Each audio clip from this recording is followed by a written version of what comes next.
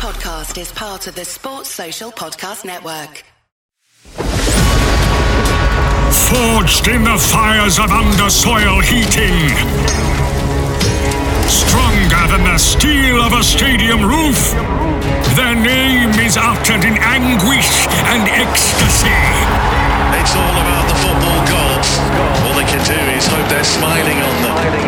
Never seen, never heard, but with ultimate power, these are the football gods. With mydieselclaim.com. Their names are part of football folklore. They're often turned to in times of need. They can be a fan's last resort. But who are the football gods? In this weekly podcast, we offer the ultimate footballing role: total power over the beautiful game. I'm Tim Spears. And I'm Kate Mason. We'll be pondering the important questions such as: what moment are you wiping from history? Which flavour pie would be considered the food of the gods? And what are your football commandments? Given the power, how would you change football? So, this week's football god is none other than Lightning Seeds frontman Ian Broudie. Ian's Three Lions anthem will forever be synonymous with football, but he's much more than that song. And the Lightning Seeds have got a greatest hits album out soon. A 35th anniversary tour is on sale now. They're playing everywhere from the Wolfram Hall in Wolverhampton to the Lead Mill in Sheffield. And he's recently released his new book, Tomorrow's Here Today. It's kind of mad to think that the Lightning Seeds have got a 35th anniversary tour, because makes me feel pretty old, gotta say. And also the thing about Three Lions, which we do talk about obviously at some point, but it's not the whole way through. It's only one quite interesting bit where he speaks about it. But is that it has been rebooted in so many big tournaments, right? It's just a perennial favourite, and it's so many different generations of football fan will have a memory of that song. And they still will until we win a bloody tournament.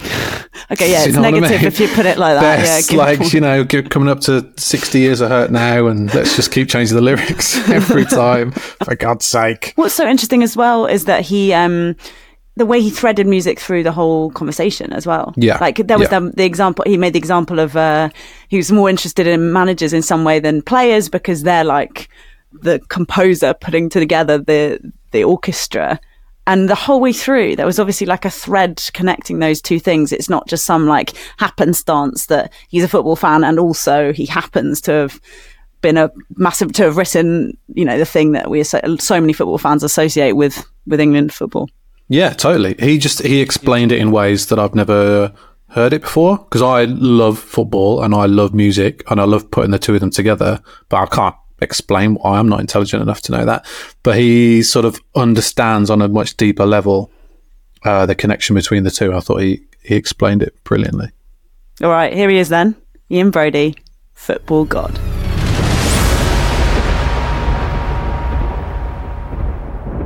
Where did it all sort of begin for you as a fan, and when did you first start watching football? Well, I'm 65 years old, so I first started watching football in the 60s. And I'm from Liverpool. I don't know exactly how old I was when I got taken to the first match, but my dad and my uncles all used to go to the game, and I used to beg to go, and if they wouldn't take me, I'd say, well, I'm going to support Everton, but I never did. And then it was a midweek game with floodlights, and at that time, I think, obviously it's the 60s and it's Liverpool, so the Beatles are a big thing on football. Bill Shankly's a big thing. And I think they just kind of released You'll Never Walk Alone not long before. It was probably fairly new. But the cop was singing and singing and singing. And my dad and my uncles ran out. So I kind of remember going in, floodlights, Leeds, bright white kit, Liverpool red kit, green grass, overwhelming really, And then this whole feeling of the people and everyone around you seemed to say hello to my dad and all that sort of stuff. And then I'd never really seen grown men singing, and it was kind of a musical experience in a funny way. And in my head, but I think maybe it's not true, I see it as I see all those clips of the cops singing Cilla Black and Beatles songs. So in my head, that's what they're doing. But I can't vouch for the reality of that. I think I might have made that up. I've definitely seen there's some clips on YouTube of the cops singing like She Loves You. No, I've seen them as well. And I don't know if I've slotted them into my memory or it's true, you know. Right, yeah. Is there a kind of a godly team? Like, I'm a Liverpool fan. I was never that big an England fan, even though I ended up writing the song. It was always about Liverpool. But if you ask me the team that is just in, you know, that I think of as the sort of dream kind of, you know, beautiful perfection, sunlight, kit, yellow, blue shorts, Pele, it's Brazil in the probably the 70 World Cup, I think it was, you know, and it's just so sunny. And I remember sitting watching it on the TV and they were just so great, you know, and playing the ball around. So in my head, I think that's the best team or the most romantic idea of a team. It felt like it's beautiful and people are doing the samba and, you know, and I'm almost embarrassed to say that because it should be Liverpool in the rain and wind at Anfield winning against Saint Etienne, you know, in the sea, you know, but I think that Brazil team, just something about it that is a dream, isn't it? It's just if football could be like that, if it was my choice, that's how football would be. Did they have a sort of like a mythical sort of quality about them then? Because, I mean, everybody's seen that fourth goal against Italy in the 70 World Cup final, but that's all I've seen really. I've never sat down and watched a Brazil game from that time. Did they have this sort of aura about them? Yeah, you just felt like, I mean, it's such a, you know, obviously at that time, like now we know all the players. A lot of them play in the Premier League, in all the different teams in the world. But at that time, when it was a World Cup, all of a sudden, you know, Portugal, Brazil, all these, and you'd never heard of any of the players, and you'd had no idea what they were going to be like. You'd heard of Pele, probably, but so you had no idea, and you kind of were under the press was certainly under the illusion that we were the best footballers ever in England. You know what I mean? And then all of a sudden, it'd be, you know, all these amazing, you know, and it was obviously the manager's fault that we were losing. But I think now we might take a different approach when Ronaldo runs through and scores to go on Messi. But then it was just like, you know, who the hell are these guys? Do you know what I mean? So you had no idea really, you know, and then you'd just be sitting in front of the screen watching. And like I say, you know, it's like sunshine, people doing the samba, them passing the ball about jinking through. It was fantastic. You know, it was like, it was like a different place, if you know what I mean. It was a different dimension, really, that felt like, you know, somewhere a long way away in a different hemisphere. And, you know, you as I say, you didn't really, you know, you didn't really know any of those things. You wouldn't have known, like if it was now, you'd suddenly see Messi playing against England. You'd have no idea who that little bloke was.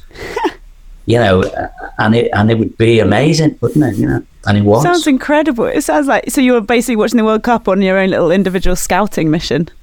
Yeah, no, I would definitely have I'd have had them at Liverpool anytime. Your first job, it's day one as a football god for you, Ian. Yeah. What are you doing? What is your first job as football god? I do think there's a big division at the moment between the Premier League and football. And I love watching the Premier League, so it's totally hypocritical thoughts in my head. But sometimes when you see, you know, Accrington Stanley, it's almost like it's become a different sport. Do you know what I mean? They're two different things. So what would I do about that? I don't know. Would I have Accrington Stanley players playing for Liverpool? Probably not. Do you know what I mean? So I don't know what I would do with that. But so I'd be useless as a god, but it bothers me on some level. And I wouldn't know how to fix it. But I love having all the foreign players playing here. I love the managers and their take on things and how they've changed the culture of English football over the last 10, 15 years and made it so much more humanised. You know, I think it's almost like, I think Gareth Southgate's, although I'm not sure he's a great manager on the pitch, as a guy, he I think he is almost like those foreign managers felt like Arsene Wenger coming in, just talking about how people are off the pitch and what type of person they are and what a great guy they would. I just never heard that before, and it just became more inclusive, Okay, so I guess the first job then maybe would be to appoint some advisory cherubs that would help finesse. Minister of Football Happiness. Okay. I'd appoint the Minister of Football Happiness and Wellbeing. Yeah, okay, I'm with you. Okay, so in terms of what you're talking about, you want football to feel more connected all the way down the pyramid for starters. Well, see, now it took me hours of waffling and I didn't even say it as well as that. But yeah, I think it would be nice if it was connected up, and I love, the connection to what the people are like, and I'd like to mix the two, because you don't get that in the lower leagues at all, really, I don't think. Do you know what I mean? But if that could come together, the good things like that. What you said. Do you kind of mean like financial sort of levelling out a bit as well? I don't know if that's a reality. Do you know what I mean? It is if you're the god of football, Ian, this is it. You can change whatever you want. But then I'd probably just do it for everyone except Liverpool. There we go. As long as we get the best players, everyone should be even. But then how can you have the best games? You can't really want that as a footballer. No, I don't want that. I don't really mind even. I think there's always been, in some way, it's always been a bit of an uneven playing field. I think that's part of the attraction of football, is that you are against the odds and you're believing against belief, and it's a half fantasy, but it might come true, and that's, in a way, the beauty of it. So those, financial inequalities, I think they were always there. Probably just some chairman in the 60s had a bigger pie factory than the guy who had a pie factory in Doncaster or something. So you're always going to get that. And I think it is, in a way, it's the idea of the underdog, which is the beautiful idea, really, isn't it? And so I wouldn't change any of that, to be honest. Would you consider yourself an England fan now, by the way? You mentioned earlier more of a Liverpool fan than an England fan. Yeah, I'm not a big fan of the qualifiers, to be honest. I love it when the competition's on, and I become more of an England fan when the competition's on. When players are just going away to get injured, I'm less of a fan. I find the qualifications really boring. I think they should have 2 tournaments. Oh yeah, football god, do away with the qualifiers. And I think they should have a short tournament at the end of the season in between the competitions.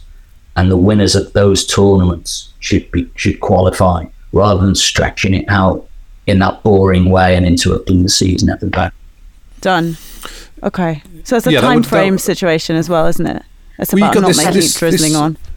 This weird period where, we all sort of love watching the Premier League, and then it stops for 2 weeks, like it has just done, to watch 2-0 against Malta and then 1-1 in North Macedonia. And I'm sure, nobody cares. It's 2 weeks. I have a really busy schedule, That's what I'm saying. So I'm an England fan when there's a competition.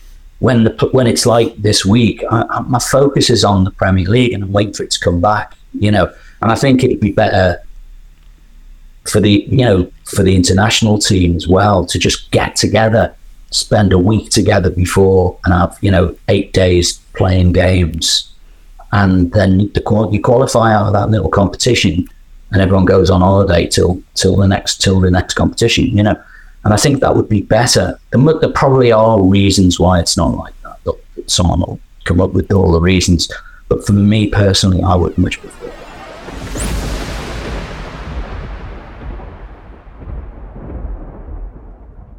So question 3 of 10 in your role as football god.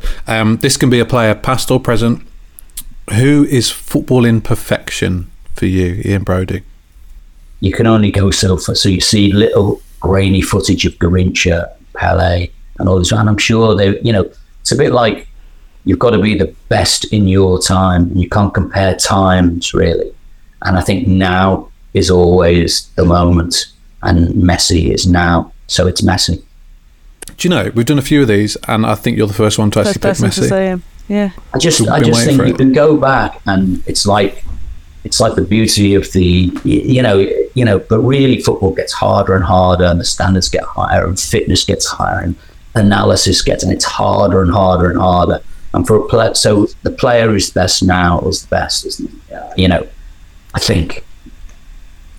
That makes a lot of sense. I mean, so you don't put much store in like thinking about how Maradona was battling across, getting his leg chopped off by people throwing in terrible passes and terrible tackles and not getting yellow carded for it, and that too, and the terrible pitches and stuff. I suppose you can't place those guys outside of that time, is what you're saying as well. That's and if you put Maradona here now, obviously he might be as good as Messi. I mean, he'd probably be better than Messi. He's a fantastic player.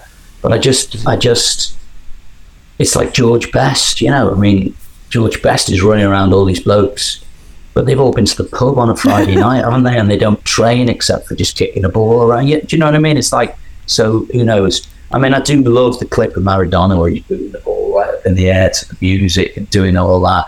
So the romantic side of me, is very much, but if you start doing that, how good was Stanley Matthews? I don't know. I've no bloody idea, And, so you just keep going back and back. But just logically, to score that many goals every season, you can say, there were terrible pitches and they were getting hacked to bits, which is totally true. But then the defences weren't as hard when they were fit to beat. And the tactics weren't as strong and the analysis wasn't. Do you know what I mean? So... Yes. You're just in a game of, I don't know. Do you know what I mean? But I do know that when I see Messi play a game in the modern game now, I think it's a thing of beauty. And have you seen him live? Have you seen him play in the flesh? Yeah, we hammered them though, didn't we? Liverpool 3-0 down. Oh yeah, of course. And then, he called James a donkey, didn't he? And he's very proud of that. James very young said, Messi called me a donkey because I fouled him, like it's great. Does any Liverpool player fit this mould for you as well? What is this can be throughout any time as well, of course. I think we've had some fantastic players, really. I think the superhero Stevie G, isn't he? He's just like, come up through the club, turn the game around at the Champions League final, lived and breathed every moment, brilliant. But I loved Robbie Fowler, just was a naughty boy his whole career, and, just fantastically talented, but, and a bit like Maradona, I suppose, just you wondered what he was doing after the game. And then you've got right through to Suarez, who, in between biting people was incredible. And then right up to Mo Salah, who's been a revelation. But I often think, I do think the modern game is about managers. It's like chess piece. It's like Beethoven. The flute part might be amazing, but he's written the flute part in a way, and he's given the guy the space to play the flute with everyone else going up. Do you know what I mean? And I think, everything's music and football to me. I love that. I think that makes a lot of sense. But do you know what I mean? And I think in the modern game, that is that. And you've got to find the right chess piece who can do that when you make the space for them. But I just think, there's certain managers who, Pep, Klopp, there's a few of them, and we're lucky enough to have them here, Sign up and join millions of sports fans putting their trust in MyDieselClaim.com. Proud sponsors of the football gods.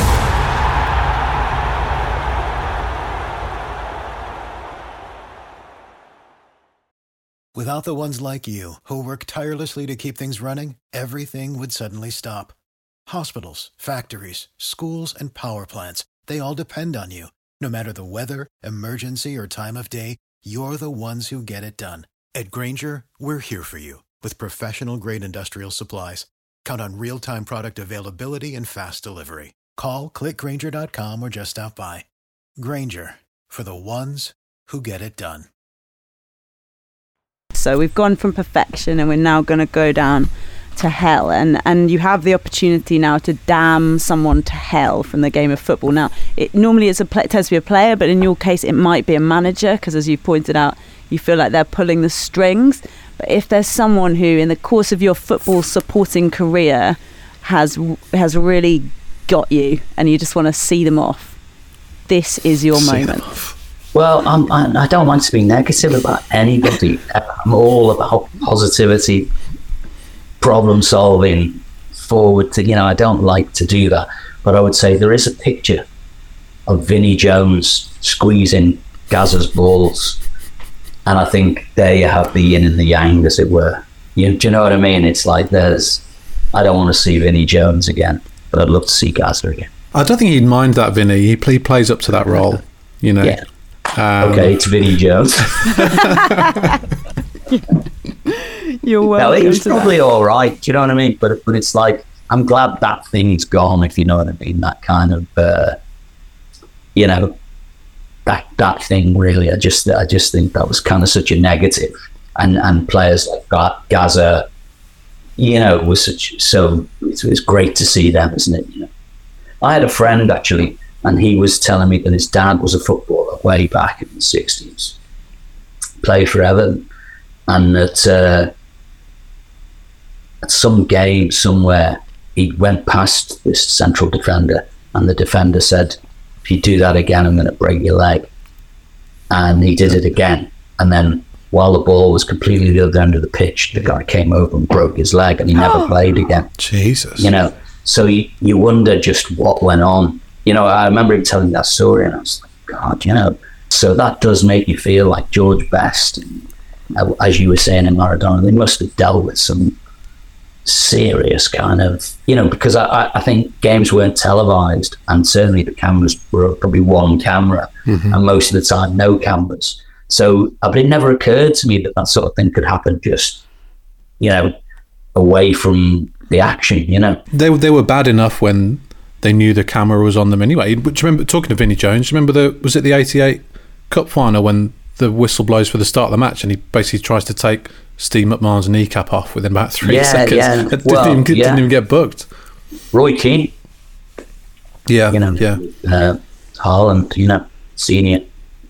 So there's still stuff that went on. I was just looking up the Gazza Vinnie Jones photo, and you can actually buy for a very reasonable price a Paul Gascoigne signed version of that photo. Is there a moment from your footballing life, footballing fandom, that you would like to wipe from history? Yeah. I used to shout too much at the games, just at the players, and I kind of feel a bit embarrassed about that now. I think no way. I went through a period of it was like a bit of a release to me to go to the game. I used to really shout, I suppose that's okay, and you're allowed to do that. But I kind of feel a bit like, and no one listened anyway. But I just feel a bit. I don't know. I sometimes think about that. I think Shannon shouted at Jamie Redknapp's quite so much, or whoever it might have been, Because also lots of people don't reflect on that. Like, so many people at games don't recognise that they're that guy, Yeah, no, and it dawned on me once. It just dawned on me that, I thought, I'm not going to do that again. No, I don't want to do that. So, I assume we're talking negative things here. Yeah, I just think. Well played, mate. Great pass. Exactly. Hard luck, you idiot. No, I just. I don't know. It's like I mean, we discussed before we started recording. We were discussing VAR, but I also think there's another side to that, and you could go down the wormhole of VAR. But there's also this thing. I noticed it last night. I was watching the England game, and Dion Dublin kept going on about the referee. And I felt like it's a real thing here that we just go on about the referee. And actually, it was a 50-50 decision and he gave it. And it wasn't like terrible, And I think that's something that here we've got a real. I mean, the referees are terrible. I have to say, the referees are terrible. So I'm going to do the same thing now. In fact, I've just ruined the whole thing because they are terrible. But I just think. I'm sick of people going on about them in a way. Do you know what I mean? Really, you just, in some ways, like we were talking about, there's always going to be financial disparity. The referees are always going to be pretty bad. So, that, forget all that and win the game. And that's, do you know what I mean? And I'm not practicing what I preach, because I go mad when some of the decisions when I'm watching the games. They do absolutely annoy me.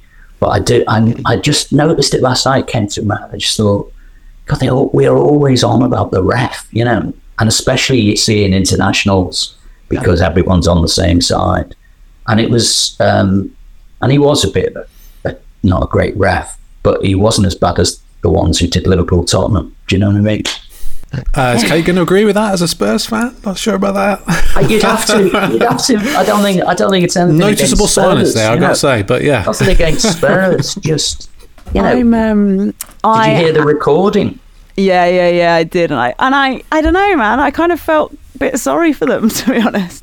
I mean, maybe, I can't put myself in. Well, I can put myself in your shoes. I'd be very fucking pissed off. No, not so much the results. I just felt like if that's what they do, I think a lot of people thought, you know, there's something about, we're going down the VAR road, I don't want to do it. There's something about someone making a decision in real time that's okay. Do you know what I mean? And you know, afterwards you just go, you got that wrong, you know. But it's about people watching a screen miles away and not seeing what everyone in the world can see is worse to me than, and it doesn't seem to cure the problems. Let's not talk about it. I think I don't know if it's still true. Tim probably would know better than me, but I know that one of the issues was they did it all in silence. So there's this weird thing where they're all in their VAR booth back at Stockley Park and it's silent. And yeah, of course, it's useful to take away the kind of fan pressures of the stadium, but I don't know, it's very fucking weird to watch. Sorry, I'm swearing loads now I've started. It's very odd to watch. Let it all out. Yeah, it's very odd to watch a game of football without any sound, as we'll remember from the pandemic. Having said and that, I sometimes do that because I find the commentary so annoying, you know.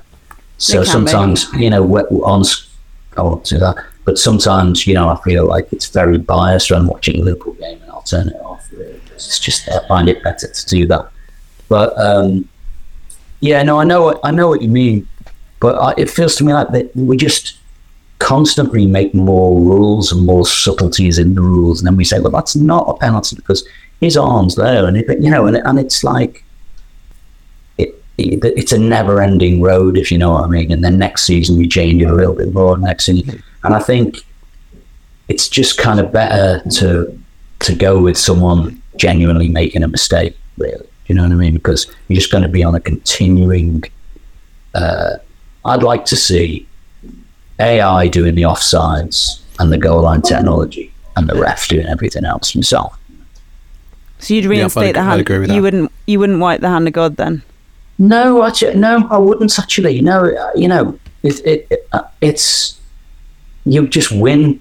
Any player tries to win, and if they get away with it, and they get away with so much on the pitch, is there any difference in the hand of God to diving or to, you know, pretending you've been hit in the face, or which I've seen every player do all those things. You know what I mean? So, you know, annoying, but you know, then you've just got to score another goal. That's my outlook, honestly, because I think there's always going to be bad decisions. So even in the Liverpool game against your team, Tottenham, even in that game, I just felt like I quite enjoyed it. We were 10 men, you know, right at the end we let an own goal in, but I felt we could have won if we don't have the offside goal. So, and it's sometimes the adversity of that. That's what's great about football, isn't it? The ref got it wrong and we're going to win anyway. You know what I mean? I think it feeds into the whole, you know, life's not fair type of vibe, really. Do you know what I mean? But I kind of embrace that within football. My Diesel Claim sponsors the football gods. Check if you are eligible for significant compensation for free at mydieselclaim.com. You are now able to banish one thing from football. I feel as though quite a lot have come up already. But is there, if you only got I'm answering 10 questions at once, aren't I? I feel it's levels, it's layers. But, no, I think you should only be able to sing for your team. I don't think you should be able to sing, you know, anything else. Just positive for your team. I'd like that. I think that'd be really good, and it'd be a competition between who had the best songs, about their team. I like it. I feel this has got legs. You get Simon Cowell to be the commentator just on the songs. There is like a real lack of originality, I think. I don't know if Liverpool are probably one of the better ones, to be honest, but in terms of terrace anthems these days, there's lack of Liverpool originality, come up with not so much, but they have great songs about individual players. I never know how people learn them, and I'm at the game and I'm like, I'll say to Riley, what are they saying there about Lewis Diaz? And there'll be a Lewis Diaz. I'm like, oh, it's great, and they do seem to have songs about all the players. I don't know if every club does that, probably do. Not the odd one here and there, but not like proper sort of. Kate's racking her brains here. I can see the cogs. I'm trying to think if I can forehead. list them out. Yeah. Spurs have the Sunny one. That's pretty good. Yeah, you wouldn't get everyone in a whole team. No, I wonder if you get songs, would you? But we've got ones of the main people. I think a lot of the regulars probably seem to, probably have one. But I like that. I like the idea that that someone's taken the time to write a song about a player that's singable. Pretty good. Yeah. Well, they always say, "Oh, well, that's the Beach Boys" or something. I'm like, I cannot hear the Beach Boys. Like, what's the one that is the Beach Boys? And everyone sings it. I can't know what it is now, and I'm like, I can't hear the Beach Boys in that song. It is mad how they come up with them. Was that one? Remember the Soul Showers at the Wheel one they used to sing for years? Was it Stone Roses? I was like, how do they come up with that? It's crazy. I love all that. Yeah. But yeah, you're right. I think the worst songs in football are ones that are about the opposition. They're the ones that tend to dredge up, really horrific, sort of offensive stuff. And even when they don't, just let's not go there. Just keep it about us, This is nice. This is an idyllic sort of image of watching a football game. I like this. The lovely world, my world. What's the one sort of song that you think of when you think of football? Now, this could be a very obvious answer as soon as you're here, but this can be, or like a terrace anthem, or is there a song that you really identify with football? No, there's moments I really identify, like when the Dortmund fans and there's fantastic sights. But I know I'm a Liverpool fan, but I think You'll Never Walk Alone, which is a song about community, being together. Everything, from Carousel, obviously, so it's not written as a football song, which is a plus as well, I think.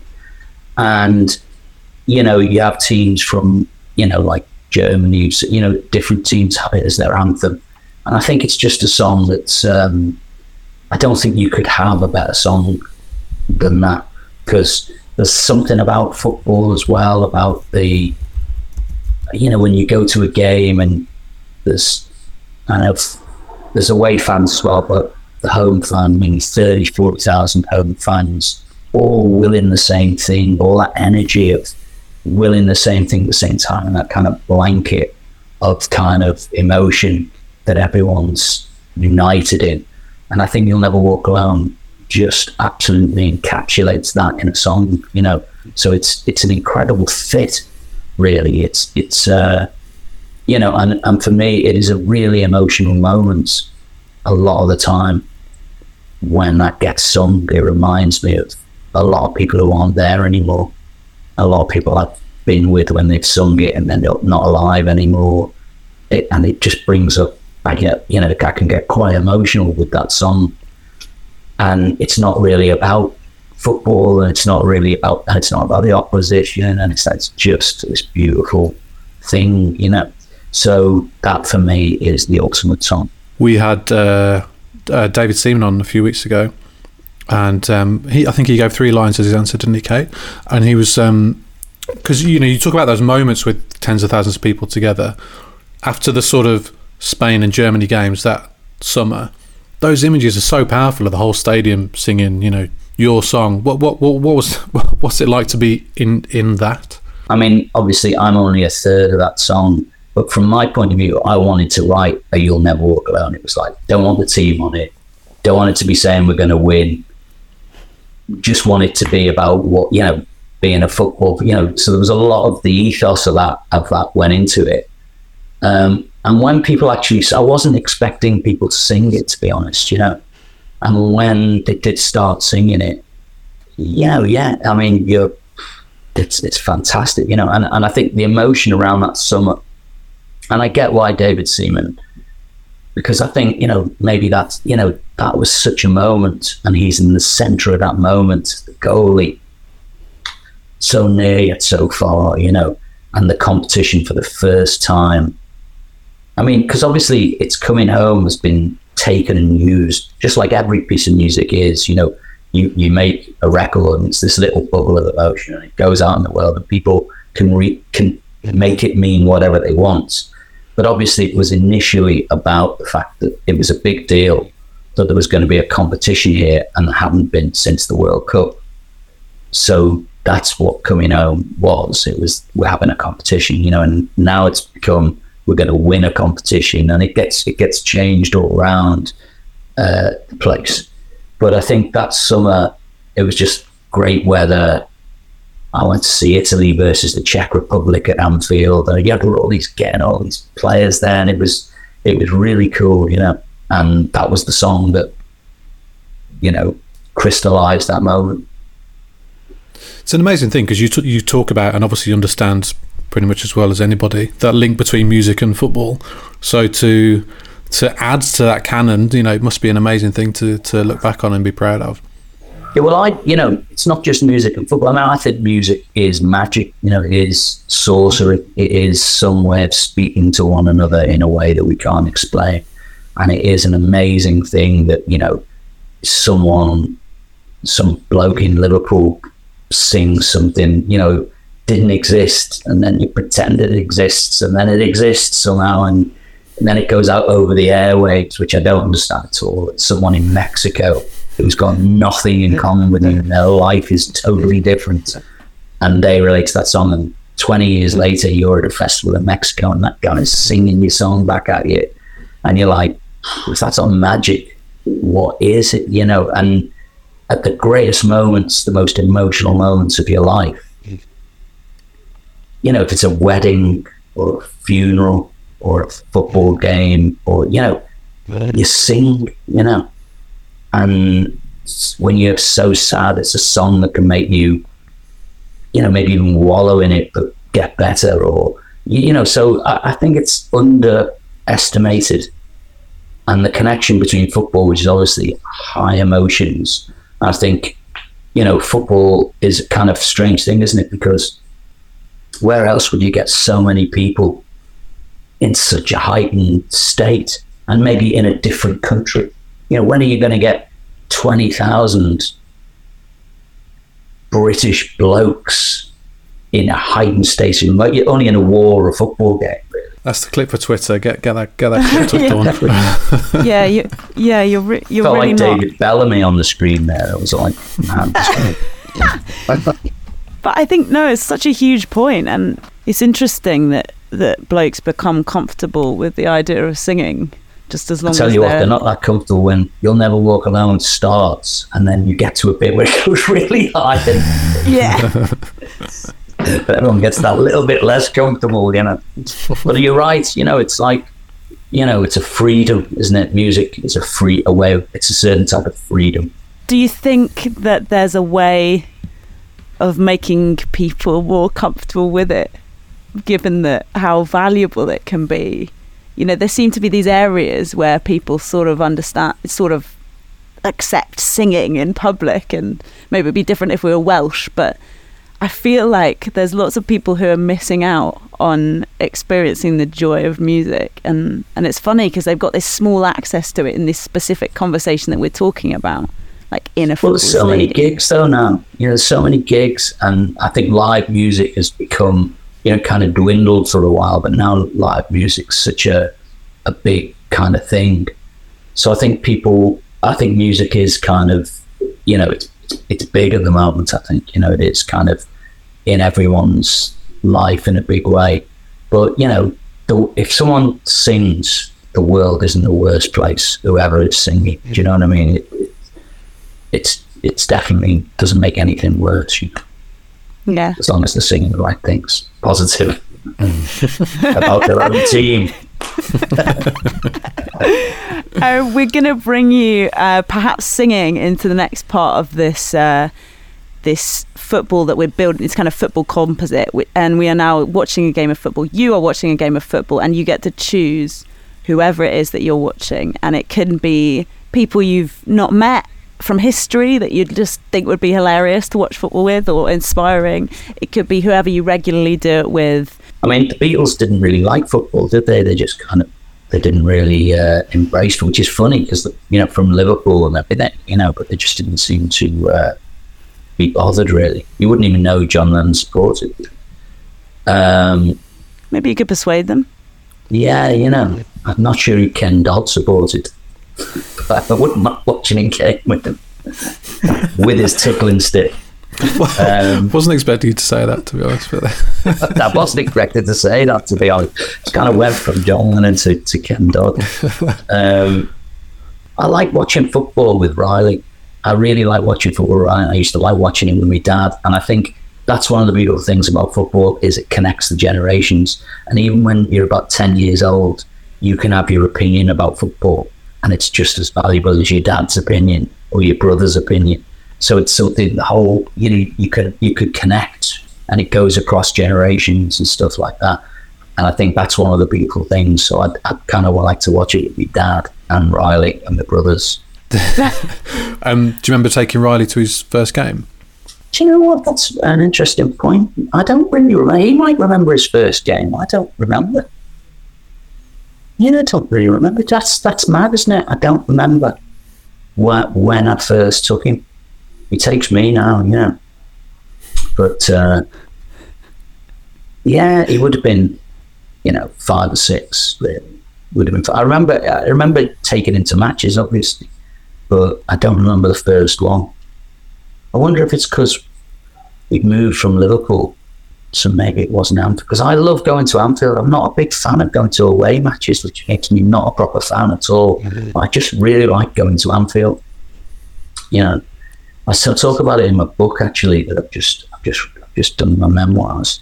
And there's this bit where I say, like when I was a kid, my uncle and my dad and all that, and it's very easy. It's like what 2 roads to get to Anfield from where we were at Penny Lane. And they just used to argue about the best way to go with the traffic every week. It was a continual, you know. And then later on, my brothers, I remember really falling out with each other over the way to go. And I went to the game the other week, and it was my nephew and Riley, my son, and I was in the back seat, and I hadn't been for a while. And they were just constantly arguing about the way that they should go. And there was something really beautiful about it. You know, it was like this argument's been going on since 1966 or something, of the best way to get, like, literally 2 miles across Liverpool, you know. And, yeah, if anyone listening to this has got a good route, let us know. I bet everyone has. I bet everyone has. Right, a couple of questions to go, Ian, on your football gods journey. So we've established You'll Never Walk Alone as your sort of football song. You're watching a game with your son Riley. What about food? What would you be eating? What's your football sort of food of the gods? Is there something you really associate with? Yeah, well, that's a bad question for me because I'm pescatarian, gluten-free and dairy-free. So Crikey. I can't eat anything at the game, really. Do you know what I mean? I very little I could eat. So I just, I don't have a pie, don't do any of that. But if you're a god, you could send your cherubs off to get something. What would they go and fetch for you? I'll have a gluten-free, vegetarian, chicken and mushroom pucker pie. Okay. Because it's a pie. You should be eating a pie at the football, I feel. And I do like those pucker vegetarian pies. Before I gave up the gluten, I used to really like them. So if they did a gluten-free one, I think that's probably ban the bag of chips. Mind you, it might be summer. Rethink this. Yeah, if it was summer, I'd just have lolly ices, really. Nice. That would be it, really. Just different flavoured lolly ices with the odd mibby. Yeah, pretty good answers. Again, unexpected. I don't think I know what a mivvy is. What's a mivvy? Isn't that a lolly ice with ice cream in the middle? The list of things I don't know is extremely long. So well, maybe I've made that up. Have you heard of a movie, Jim? No, not heard of a movie. Right, okay, so that's a specific kind of ice cream, is it? It's a movie. And ice cream in the middle of all the ice. All right, last one then, Ian, before we kind of ascend into heaven. What you've got a game that you can make last forever. What is it? The tensest, the most tense. I mean, I do hate penalty shootouts, but when you win them retrospectively, they're amazing. But at the time, hard to bear. But I think Liverpool in the Champions League final, 3-0 down, 3-3, penalty shootout. I think that extends that moment. You know, that was a great moment. As long as if I extend it, we still win. And I guess maybe it would be helpful to know that you were gonna throughout. Yeah, and I'd have to have the pre-knowledge to win it. So I have no tension whatsoever. Just be, leaning back on the chaise longue, cocktail in hand, watching the penalty shootout, knowing we win. I actually, because you sometimes have that experience these days with if you're watching it on a stream or you're watching it on the stream and it's slightly behind, and then someone tweets and you know that the goal's gone. Yeah, no. It's not satisfying though, is it? When I'm watching the game, Riley watches it on an app, and so we phone each other, but then I pause and we count it so we get the time exactly right. Nice. And then we phone each other during it. But then if someone else phones, the phone goes, it's my brother, I'm like, oh no, someone scored, I don't know who, I'm not answering, My Diesel Claim sponsors the football gods. Check if you are eligible for significant compensation for free at mydieselclaim.com. Well, we've got your 10 answers, Ian, so we're going to turn them into 10 commandments. So your glory team is 1970 Brazil. Good choice. Your first godly act is going to be appointing a minister of football happiness and well-being. And also you're going to do away with qualifiers, which is a good idea. Football imperfection for you is Lionel Messi. We're going to get damn Vinnie Jones to hell. Off he goes. Fair enough. And to wipe a football moment from history, you're going to get rid of your own shouting at games from years gone by. You're going to be banishing from football singing negatively about the other team. So everyone's got to just have a whole load of songs that are positive about their team and none of this dissing stuff. Godly food, specific to you, is going to be imported by cherubs, gluten-free, vegetarian, chicken and mushroom pie, plus, in the summer, lolly ice creams, which are called... Lily's, what a wuss. You're going to be watching it with your dad and with Riley. And that's one of the beautiful things we talked about as well, about how football connects the generations. Listening to the song, not Three Lions, but You'll Never Walk Alone, and you're going to have Istanbul 2005 as your game. My extended coverage. Good list. Sounds all right, so doesn't it? it? With that, yeah, thank you. That's all good. Oh, thanks so much, Ian. Thank you. Really nice. Good fun. Thank you very much. I'm Kate Mason. I'm Tim Spears, and you've been listening to Football Gods. See you next time. The Football Gods is a VoiceWorks sport production.